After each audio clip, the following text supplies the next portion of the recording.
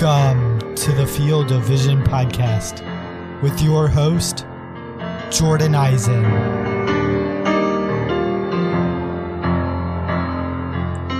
How's it going, everybody? And welcome into the Field of Vision podcast. Joining me today is Ariel Cohen. So he's a writer for Fangraphs and CBS, as well as he's the creator of the ATC projection system for baseball. In 2019, his projection system ranked number 1, and so did his rankings according to Fantasy Pros. As if that weren't enough, he was also the 2019 Fantasy Sports Writers Association Baseball Writer of the Year. So I really think that I'll learn some things from you today. Thank you so much for that great introduction, and happy to be here. Yeah, so would you like to just explain a little bit about ATC? Sure. ATC is my projection system. It's not a traditional projection system in that I actually rely on other people's projections. I have spent a lot of time researching and studying other projections, and I know which other systems are better for home runs, and which some systems are better for stolen bases, and some are better for pitcher strikeouts and pitcher walks. And I combine them with a very smart weighted average, taking the best components of each projection to make an even better projection system, which, as you said, ranked number 1 last year. And that is, in a nutshell, what I do. So, trying to minimize bias and have a good long-term average, and by golly, that actually works in projecting players. Yep. So it really seems to work. Last year, you did amazing. You were super accurate. But this year, what's your general philosophy and approach to drafts? Do you go hard after pitching? Do you focus on categories like steals and saves, or just tell me a little bit about your general philosophy? All right. Well, I mean, I think that this short season is no different than other seasons in terms of the general, the general tenet of what you want to do is draft value, value, value. I'm not a believer of gotta grab steals, gotta grab homers. It really all depends on your format, and it depends on what other people are doing.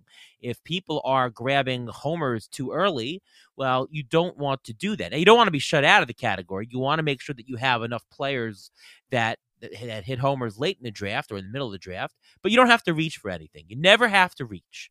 If you reach, you're giving away value. What I do is if I'm doing a draft, I convert every single player into an auction value. I know that Mike Trout is worth $45 and Yelich is worth $44, and so on and so forth, all the way down. And I'm drafting not just the best value at the spot of the draft, but I'm also looking at the different positions. If I see that there's a huge value drop in shortstop, if I don't take this $30 shortstop, the next one is $20. That's a $10 drop. But if I don't take this outfielder, it's only a $1 drop. Well, I might want to take the shortstop and not take the outfielder, because I can always get an outfielder for $1 less in the next round. That's called replacement level drafting. RLD. That's something I talk about a lot, and that's the general method of what you're doing. You want to be conscious of balancing categories, but never go way out of whack. If you can identify, let's say you think that steals are being overpriced, you can identify some undervalued players of steals middle, late in drafts, and bulk up on the other stats first, but always making sure you draft for value. Exactly. So my audience, as well as myself, I prefer snake drafts. Auctions are awesome. I've never done an in-person one, but I've read about them. I've tried a couple mocks, and they're pretty cool, but I definitely spend a lot more time on snake drafts. So really quickly, just how does a snake draft compare to an auction draft, and what should fantasy players look for in a snake draft? I mean, if you haven't tried an auction, you really should. It's a lot more fun. It's not that much longer than a draft. People say, "Oh, it's too long." It's really not. But it lets you do whatever you like. As far as snake drafts go, how it differs, you in an auction, you don't have to pick the best player. You don't have to pick a first-round player. You don't have to pick a second-round player. You can pick anybody. In a snake draft, you have to. So if you don't take a first-round player in the first round, you're giving up a lot of value. It's a risk reward. It's a roster construct game theory problem more so for drafts. It's can I wait on this guy or will he be taken?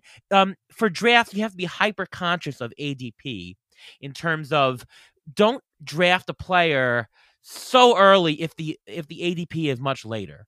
But then, of course, you don't want to just completely buy into ADP and say, well, I think this guy is an 8th round value and his ADP is 9th round value, so I can wait around. No, you want to take your guy. You just want to be very conscious that you don't go overboard in the middle to late rounds. But you're going to draft the best value at the time. It's very different than auction, where auction you might be nominating a guy at the very end. You might be not first, right? You can nominate a $1 player. You can nominate a $10 player. You can nominate steals, pitching.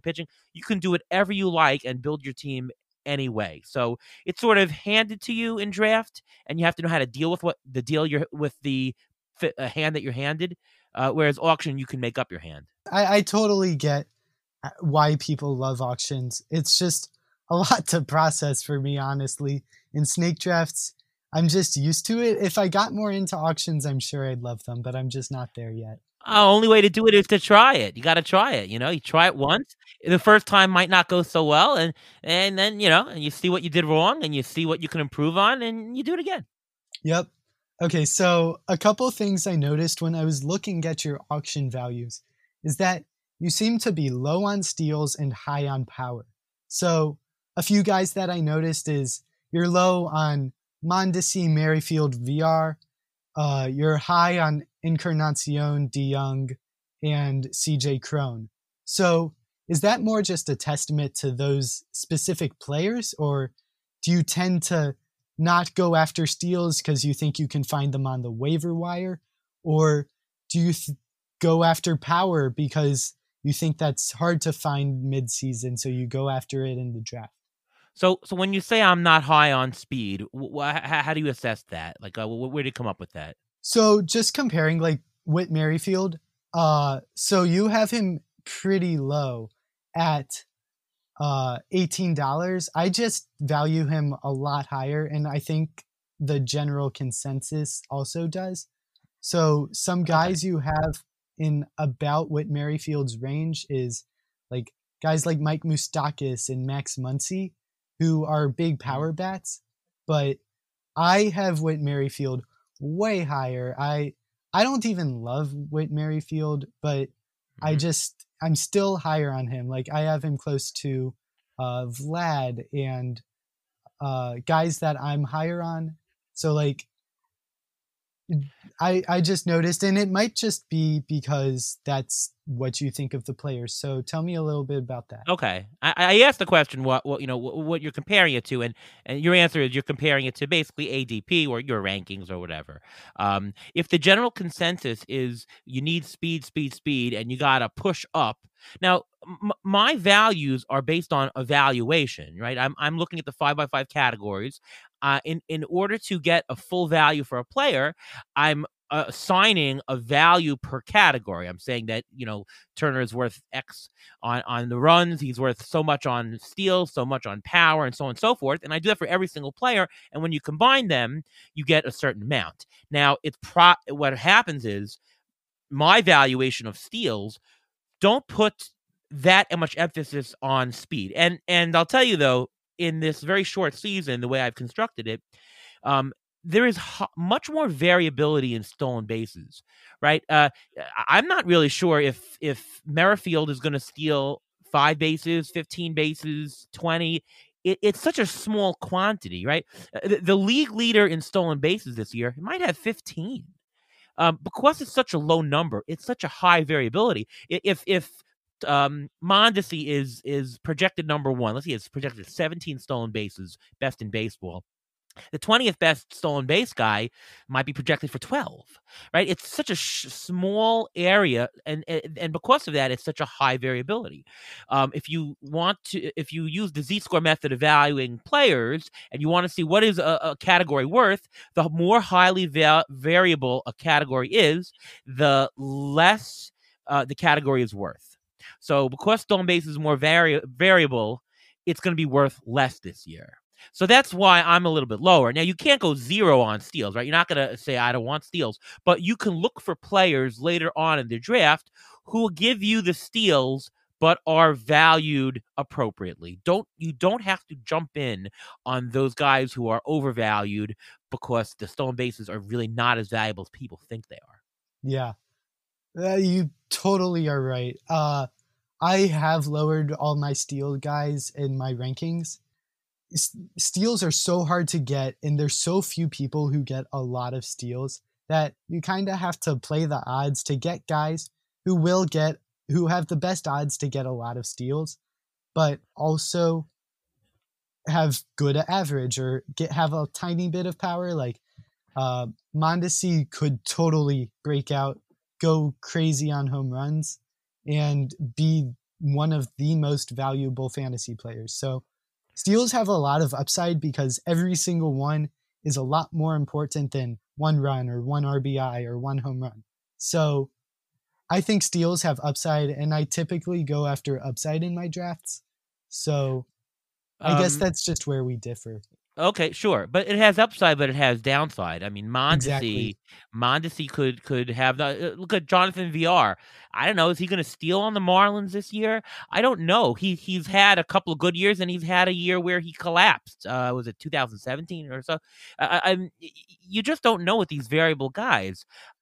Take a guy, what's his name? Not Degor, Malik Smith. Right? Malik Smith, I don't even know if he's going to get full playing time, right? If he plays all the time, he's going to probably lead the league, but he might not get the playing time. He's a variable, he's a wild card. If I knew that a player is guaranteed the playing time and he's not going to get hurt at the end of the year, you might be right. Because any one player, if Mondesi is leading the league, my God, he's going to have such a big advantage to everybody. But you don't know that right now, right? Yeah. You don't know that. Yeah. And as for your thought about getting the homers and stolen bases with the steals, well, I obviously it's better to get both. But if you value things correctly, what's wrong with getting a 40 homer guy with no steals plus a 40 stolen base guy with no homers? It's the same as two 20-20 guys, right? Theoretically, it's the same. It doesn't really matter where you're getting it from. It's just that there's less likelihood of a power speed combo guy to fully collapse. He's safer in general. But just in pure valuation, no. I mean, it's not true. You can get it anywhere you like. And if we think that stolen bases are being overvalued, you don't have to take a guy with stolen bases. As for team building and roster construction, do you have any other comments on like position scarcity, like catcher or guys with injury? Do you have any remarks on that type of thing? I mean, yeah. So let's talk about catchers since you mentioned it, all right? Okay. And position scarcity, the general concept, as you put it, means that you need to pay a premium for the position because you don't want to end up with the worst of the position. The worst of the position is actually a below replacement level player, like a catcher. If you're in a 2-catcher league, and let's say you're in a 15-team league, very deep, the 30th catcher stinks. I mean, if there wasn't a I don't want to be stuck with Jason Castro. Like, yeah, you don't want to be stuck with the 30th catcher, in general, because if you're stuck with the 30th catcher, if there was no catcher position that you have to take, you would never ever consider him whatsoever. So the value of a catcher is not just what his stats are worth; it's what his stats are plus the privilege of not picking the 30th ranked catcher, of not picking Jason Castro, right? If you're paying for, I don't know, let's say Jake Realmuto, you're paying what he's worth, but you're also paying the fact that I don't want to pick that last catcher. So because of that, it's called it's positional scarcity, right? Now, the way that I phrased it, positional scarcity means you're paying a premium on the position. And the way to pick a catcher is not to say, well, it's a really scarce position. I got to get the best catcher, right? But that's not true. If you pick Jake Realmuto in the 5th round and nobody picks a catcher until the 19th round, even though in your formulas you might say that Jake Realmuto was really awesome and a good value, then you did a bad job, because if nobody valued the catcher in your draft, then nobody was paying the premium. Right? It's only worth the premium you're going to pay, and vice versa. If you don't pick, if Jake Realmuto goes and the next guy goes, and then there's a huge gap until the 4th catcher, you wait 10 rounds and then you pick them. My God, you did fantastic, because you had 10 rounds of the price that you didn't have to pay before some of those other higher ranked catchers. So with positions like this, it's hard to assign a value. You have to see where it is in your draft and to know what the market, I call it the market premium. You want to pay a less market premium than other people in your draft. If people are pushing up catchers 2 rounds higher than their theoretical value, but you only push them up 1 round higher, you've done a great service. If you push up a guy 3 rounds, but everybody's pushing up 2, then you're paying more of a market premium than everybody else. So my advice to everybody, and it's easier to see in catchers, although it theoretically applies to everybody else, to all the other positions, it's okay to pay the market premium, but pay less of a market premium than everybody else. I agree. Like, getting JT Realmuto on your team, it's really, really helpful. But if everyone else pushes him up just as much or a little bit more, then all of a sudden he's not even close to worth it.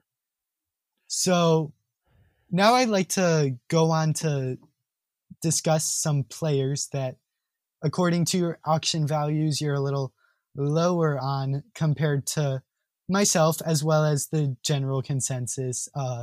Fantasy Pros ECR is a useful tool for that.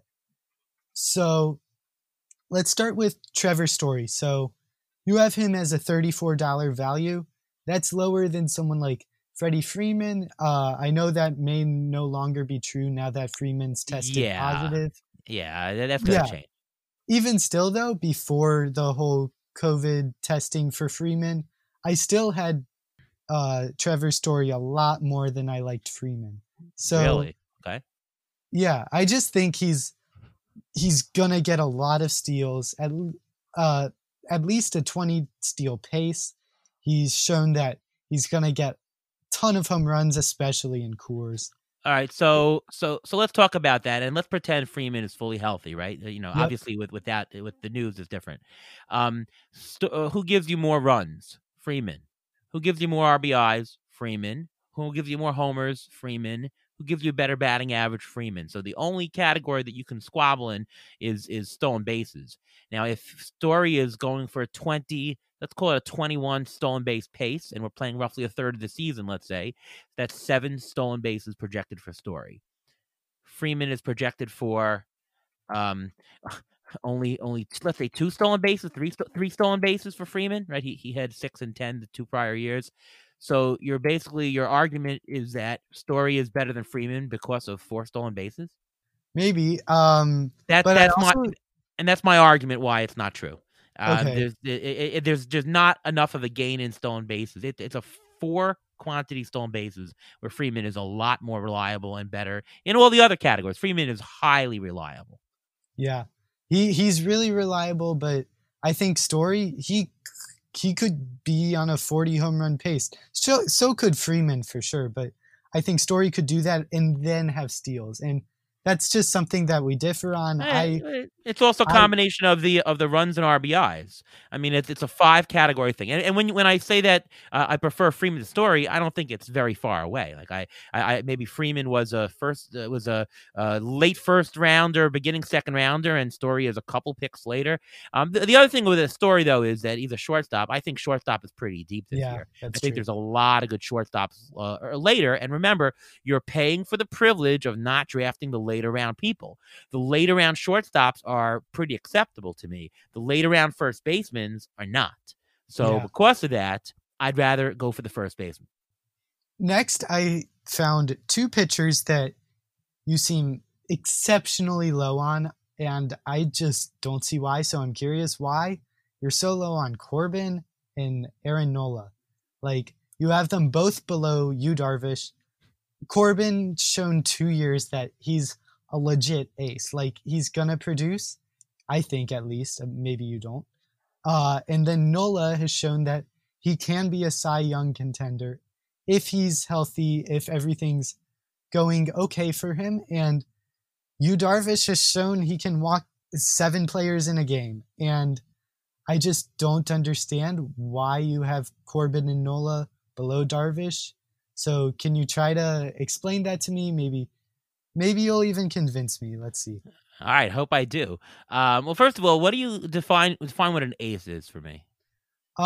It's really just, so even though you have them ranked lower than Darvish was still an ace last year. Just someone who can pretty consistently get you a good start that really helps your team. Okay.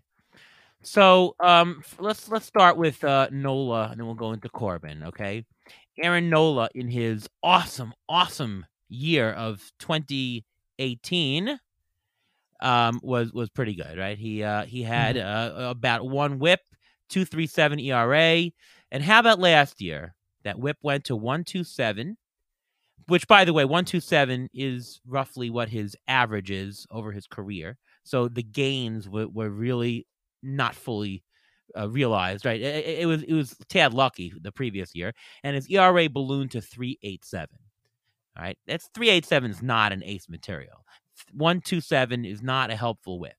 All right, if I want an ace, I want a little bit more than that. And Nola has strikeouts. You're gonna get the strikeouts, but let's say you're starting out your season and you're in a hole. Would you rather be in a hole in strikeouts, or would you rather be a hole in both ERA and WHIP? I would argue that I think it's easier to come back from strikeouts because you can play 2-star pitchers, you can pick up guys off the wire, you can maximize innings pitched. You can't really fix your ERA and WHIP, and all the more so in a short season. So I very, very wary guys who I'm unsure of their ERA. When I do ATC projections, the nice thing about it is I get to see a lot of different projections underneath, and I see what the variability is. Like sometimes with the players, it's in agreement. This guy is a 3.5 ERA guy. One projection says 3.45, one projection says 3.55, really tight. And some projections for players are all over the place. For Nola, I've got some projections in the 4s for ERA. I've got some projections 3.6, 3.5. It's a very wide range, and it's all above like 3.6 anyways. Now you got the DH. I mean, I don't really trust Nola's ERA this year. Let's look at Yu Darvish.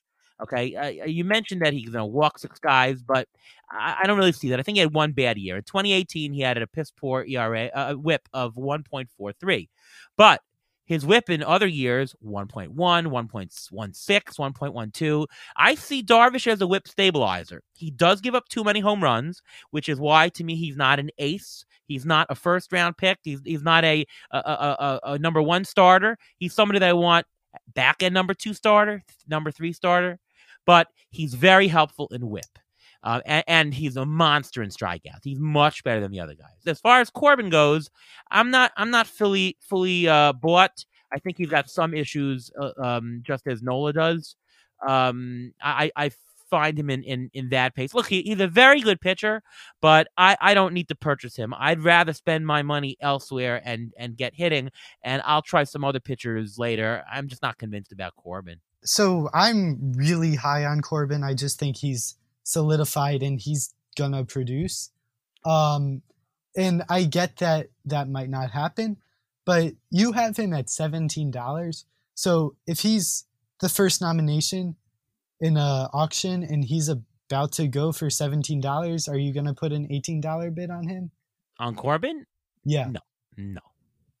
If I think a player is worth $17, why would I want to spend $18? In fact, why would I want to spend $17 on a $17 player? If I have $260 of auction value and I spend $260 on my auction, I'm not going to end up with a good team. I'm not going to end up with a bad team. I'm going to end up with an average team. But we're here not to be average. We're here to win. So if Corbin's worth 17, it's not that I won't bid on him. I'll bid on Corbin, but I won't bid on him to the $17 level. I'll bid on him to the $14 level. If somebody says 13, I'll say 14. If somebody says 15, I'm probably done. Before we get into players that you are higher on, I'd like to take a break for a quick ad. Welcome back in.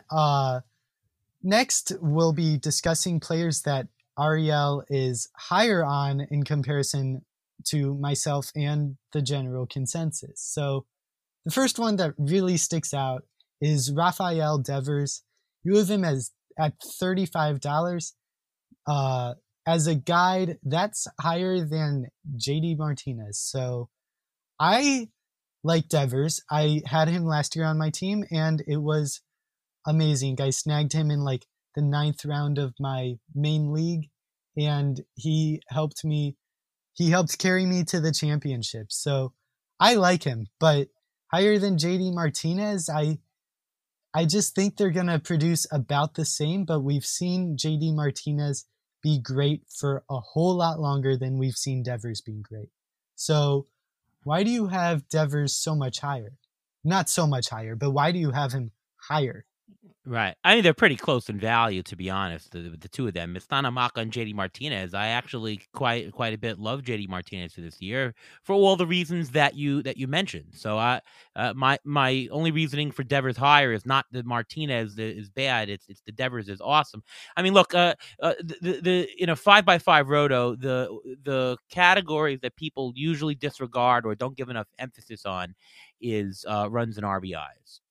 Do you know that if you did a study and take a look at what 5x5 category is most correlated with fantasy baseball winners, like people who win their leagues, what do they actually do well in? It's actually runs. Devers scored 129 runs last year. He had 115 RBIs.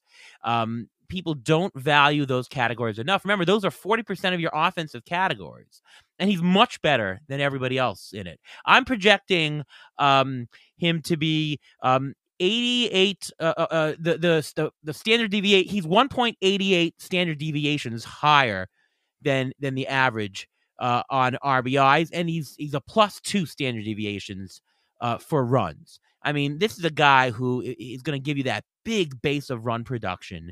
And he has got the power, and he's got enough steals, and he hits for a heck of a high average. Yeah. I think last year was legit through and through. And so I'm really projecting that to continue.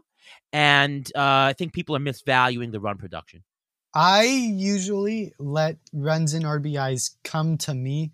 No. Well, no. I know it's something that I have to work on, but yeah. For the few years that I've played fantasy baseball, I draft the best player on the board, and usually I end up high in runs and RBI. So I don't make that a priority. I think about it, but I would rather get my steals and get my power before I go for runs and RBI specifically. I mean, you have to, if you're playing a 5x5 league, runs and RBIs are not that unpredictable. They're pretty highly predictable, actually. There's no reason not to go for them. I mean, take a guy like Eric Hosmer. He's always undervalued every year, but he's getting your 90 RBIs, 90 runs and whatnot, and he helps you in those categories for very cheap. So I think I don't want to offend you, but I think it's a mistake not to consider it. They're less variable than you think. Well, you were the number one expert last year, so maybe I'll have to take that into consideration. I hope you believe me because of the arguments that I mentioned. Yeah. Next up, I've got Eddie Rosario. So I've listened to you on guest on the Fantasy Pros podcast with Bobby Sylvester and on the Sleeper and the Bust with Justin Mason. I've heard you just glow about Eddie Rosario. So tell me a little bit about why you love him so much. Well, maybe I'll start with you. Why don't you love him as much as I do? I like him. I think he's a solid contributor in every single category. including runs and RBI, of course. And I think I'd rather just go for someone with more upside. I know you think he has a lot of upside. I just think he's kind of capped.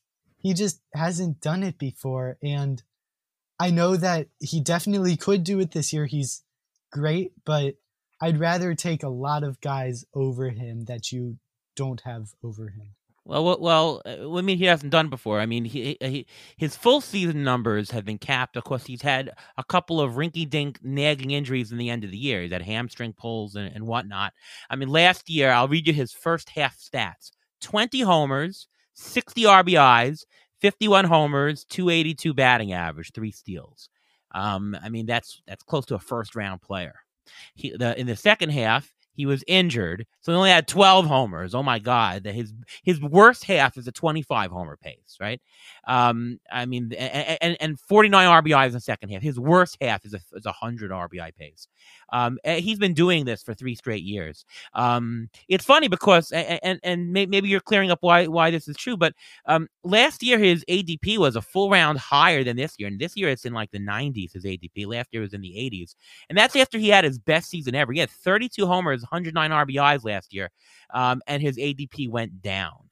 I can't understand why it went down. To me, he's the same player as last year. He was a really undervalued player last year.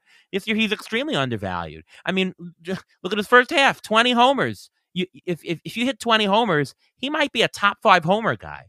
I'm not kidding you. I would really gauge that Eddie Rosario could be a first, second rounder when come the end of the year.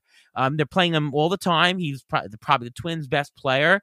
He's got a strong lineup, so his runs production won't go down. They'll only go up. There's nothing he doesn't do. And by the way, he also steals, just that the Twins don't want to steal. The Twins as a team have said, I'm not going to steal. But he's stolen 9-10 bases pretty much every year. In the minors, he stole a lot more. And he's only 28 years old, which means he's coming to his peak. So we got a great trajectory of up, up, up. This is a slam dunk in the 90s. Yeah. So I'm looking at my rankings. I have him at 82. I might have to move him up, looking at who's above him.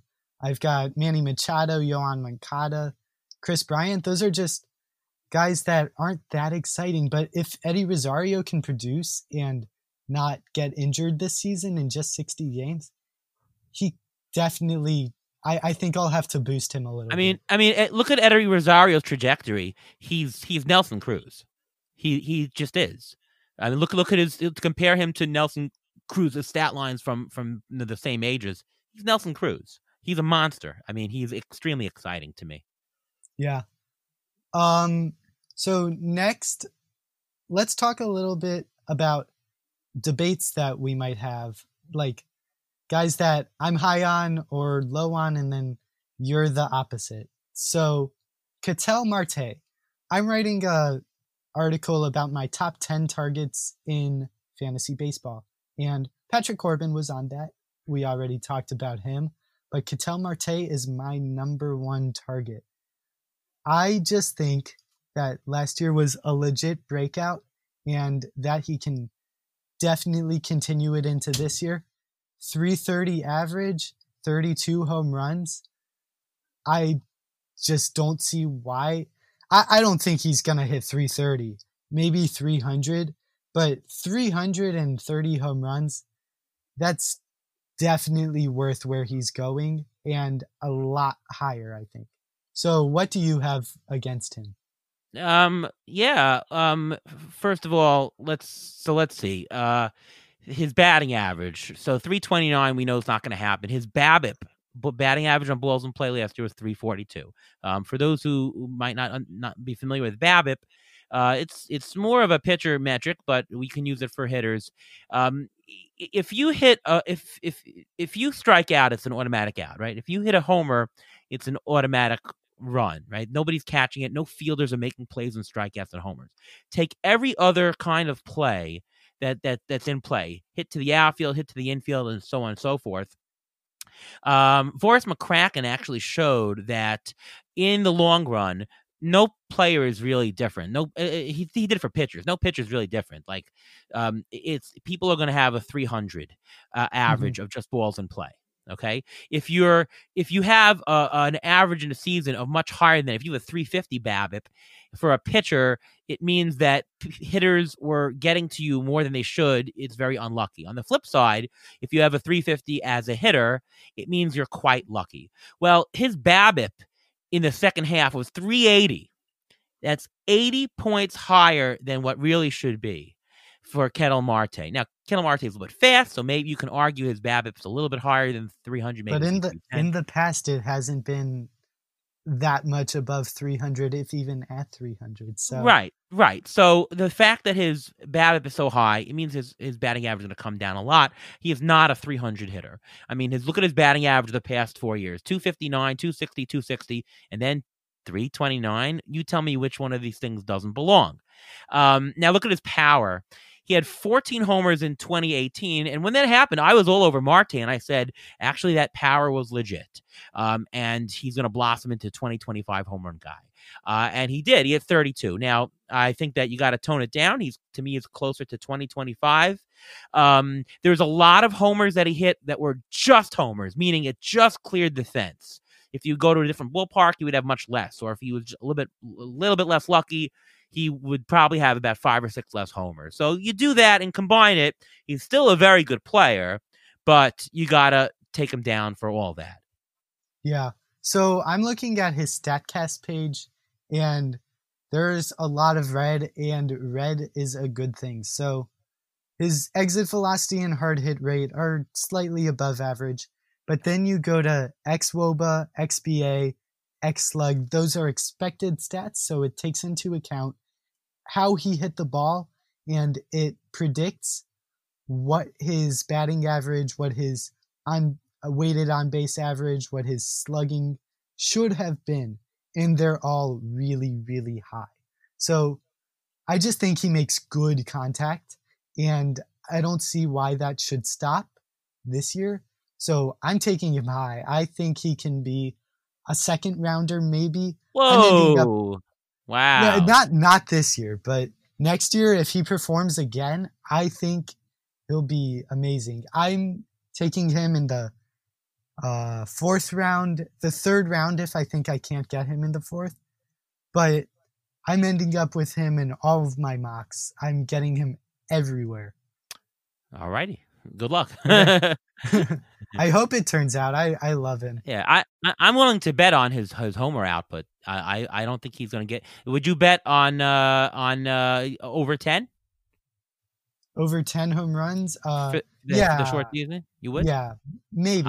I'll take that bet. I'll bet against Yeah. that. 10's a lot. It sounds silly, but 10's going to be a lot this season. Yeah, I mean, but if he's a 32 homer pace like he was, that's going to be a lot more than 10, right? That's going to be Yeah, like that's 12, true. 13. So I'm willing to take a bet. I would say give me a 10.5 as the line. I'll take the under. Yeah.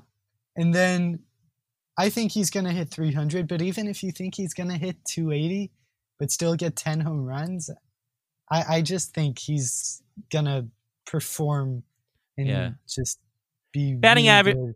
I wouldn't bet on batting average because batting average is much more variable in a season. But if I had to, I would take a bet on 300 for the full season. Like I don't think it's going to come anywhere close to that. Yeah. Okay. Well, he's an interesting. Are we betting? No. I'm only No? 16. It's not legal. Next up, we got the other Marte in Arizona, Starling Marte. So last year, one of his best seasons ever, if not the best, probably was the best. But I just don't think he can maintain it.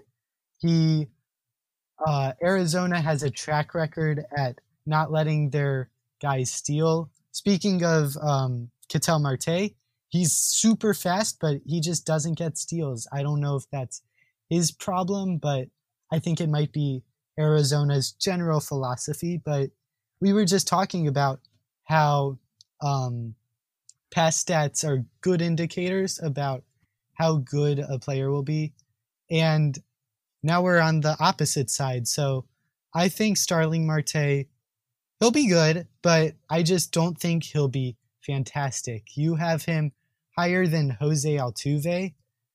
I don't understand that. I have him higher than Altuve? In your auction values, yeah. Interesting. I wouldn't have thought that. Yeah. Yeah, I mean, to me, they're both comparable players in terms of value. In fact, actually, statistically, they're probably very similar. I have Starling Marte projected for 8 homers, 10 stolen bases, 286 average. Altuve, 9 homers, 4 stolen bases, 303 average. So, something there. A little bit more stolen base with Marte. I think Marte is going to steal. I mean, you're right. The philosophy of Diamondbacks might not be to steal, which might hurt him. That's true, and that would bring down Starling Marte's value. But he's a 5-category guy. He's enough of everything in every category. We've seen a high batting average. He's batted over 275 every single year of his career, and he usually bats in the high 290s. So I think Starling Marte has really been there. He's stolen a minimum of 20 bases every single year. One season he was a little bit hurt, but other than that, he's really typically stolen over 30 actually, and he's still he's getting older. Actually, he's 31, so possible you see a stolen base decline. If that's true, he would do that. Now, just because ATC projections say that, I'm going away from the steals guys because I think it's very highly valuable. Yeah. I'm not personally taking Starling Marte where ATC projections are showing him because I am worried about the stolen base risk in general. Yeah, he kind of scares me a little bit. So someone he shouldn't scare you though. He's never had a bad season. Well, someone like Whit Merrifield, I think they profile as somewhat similar. And I think they could have both great average, both great steals, but one is available at second base. And so I think I'd rather have Merrifield than Marte. Do you agree? I think that Merrifield is priced a lot better relative to his value than Starling Marte. So from that perspective, yes. Okay. Next up, Keston Hiura. So he was a rookie last season. He was pretty miraculous. He just lit up the majors once he broke out, and he was pretty darn good. So I'm looking at his StatCast page, and his exit velocity was the 90th percentile. His hard hit rate was the 97th percentile. So similar to other players that are StatCast marvels, he did overperform. I'll totally admit that. But he hits the ball hard. And I'm really, really high on him. And I get that you're lower, but you're a lot lower. So according to your auction values, he's $23. That's lower than someone like Anthony Rizzo, but I think the more interesting comparison is Eloy Jimenez. So they both broke out last year, but Hiura was a lot better, I think, at least. So why do you have him? And Hiura is also at second base, which is probably the second most scarce position, maybe outfield if you have 5 outfielders. So why do you have Hiura lower than Jimenez? I happen to like Keston Hiura a lot. Really? Yeah, I like him. I think that everyone is gaga over him, which is why I probably won't get much of him in drafts. I haven't gotten any shares of him, but I like him. I think he's uber stable. I think in terms of Z-scores, as I might have alluded to earlier, he is a plus 0.5 or greater in every single statistic. There's nothing that he doesn't do that's a nice chunk above average than everybody else. Right? You have some home run hitters that give you nothing in steals. He gives you something in everything.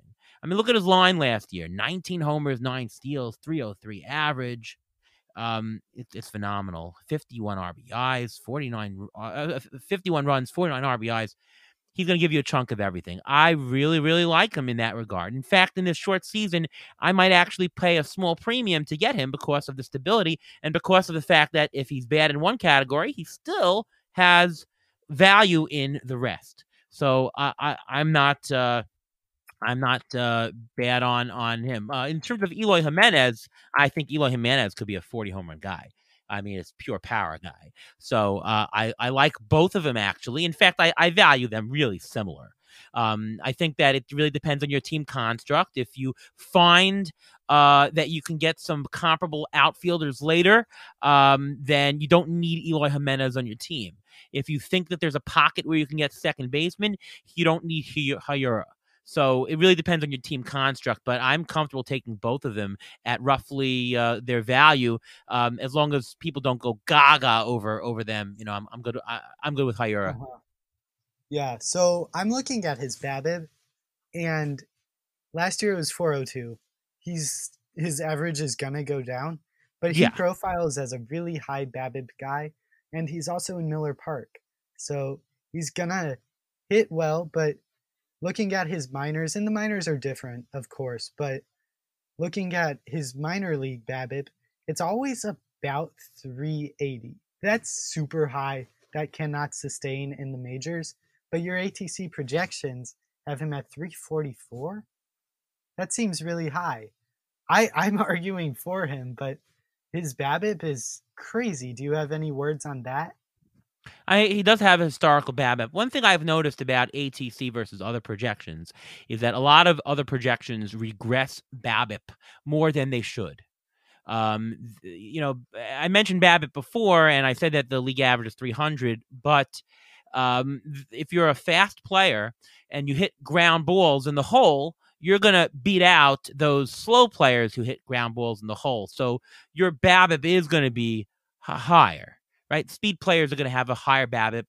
Slow players are going to have a lower BABIP than average. Everyone sets their own BABIP, and he's had a great high BABIP in the minors.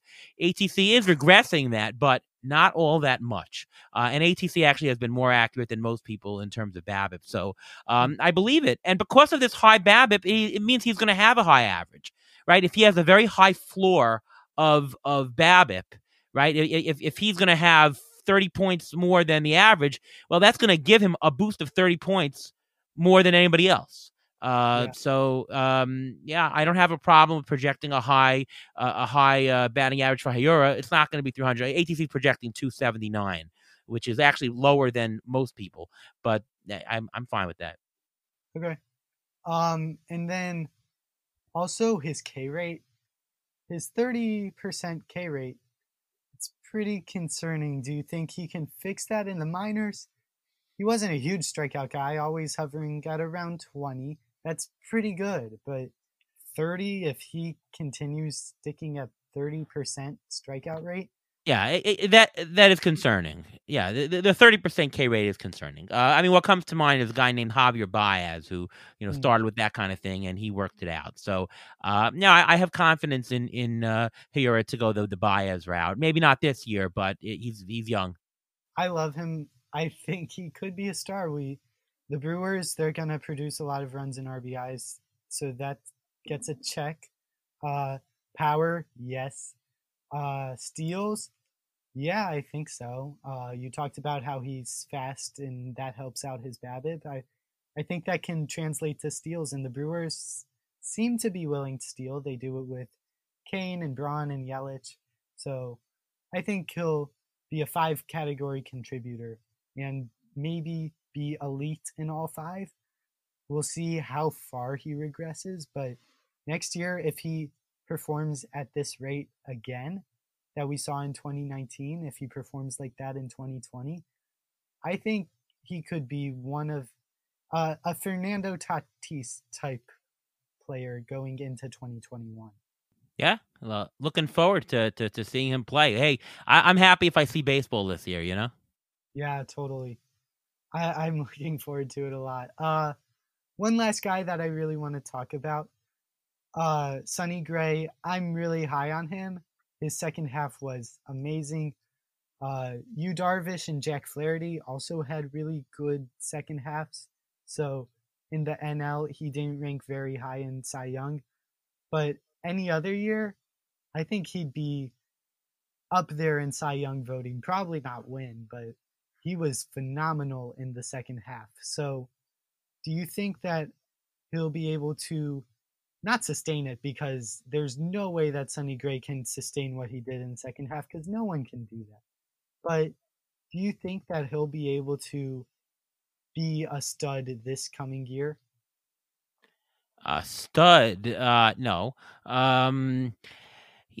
Sonny Gray is someone that I like to just take a look at the projections, and nobody is projecting him for a stud year. I mean, he had a 2.87 ERA last. Nobody's projecting anything close. In fact, most projections are over 4. So I rely on projections. Maybe Sonny Gray's right. Maybe he figured it out. I don't know. I think it's kind of fluky. He's consistently been either a 1.2 or 1.5 WHIP guy. In recent past, he's been a little bit oft injured or so.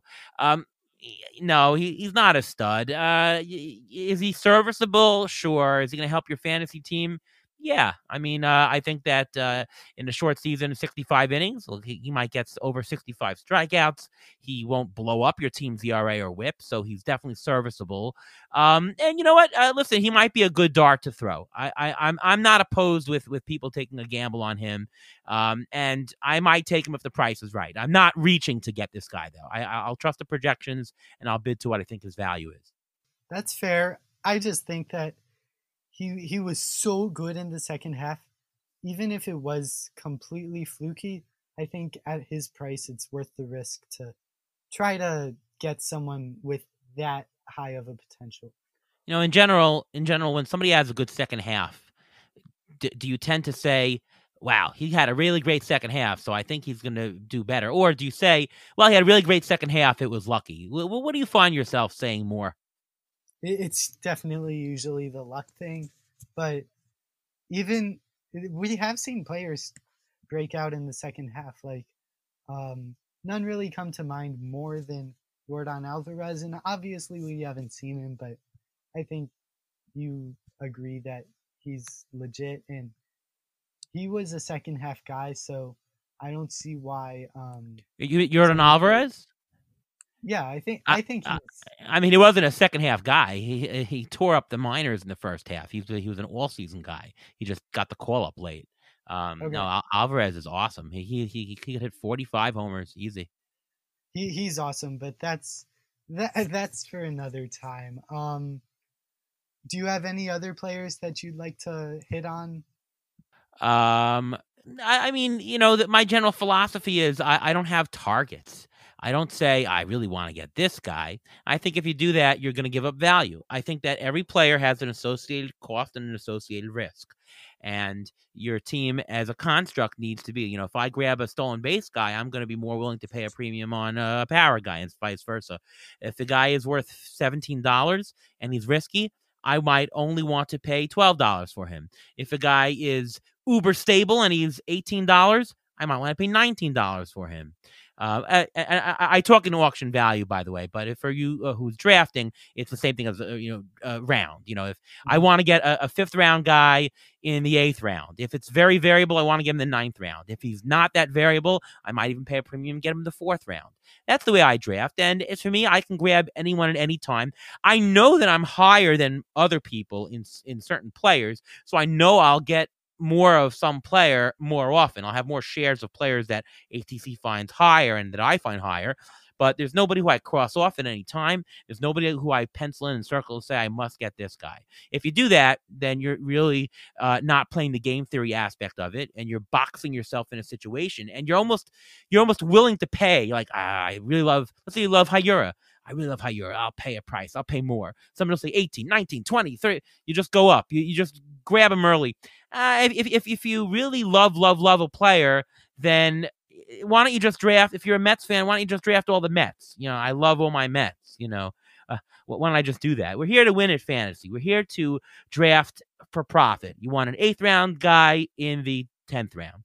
You want a 12th round guy in the 17th round. So my advice is never be so high on a player or so low on a player. Be willing to take any player at the right price with the given risk. Before I go, I'd really like to thank Ariel for coming on the show and giving such great advice. If you want to hear more from him, you can find him on Twitter at ATCNY. You can read all of his content on Fangraphs as well as CBS Sportsline. He also has his own podcast called The Great Fantasy Baseball Invitational, and you can find that wherever you found this podcast. Also, I'd really like to just apologize for my audio quality. Something went wrong in the recording process, and it wasn't completely fixable, but big shout out to Mark Herskovitz for doing everything that he could to fix it and make it sound as good as it possibly could. Next week, I have a mock draft podcast with USA Today's Stephen Gardner, and I'll also be further discussing draft strategy with CBS's Adam Azer. And until then, Eisen out.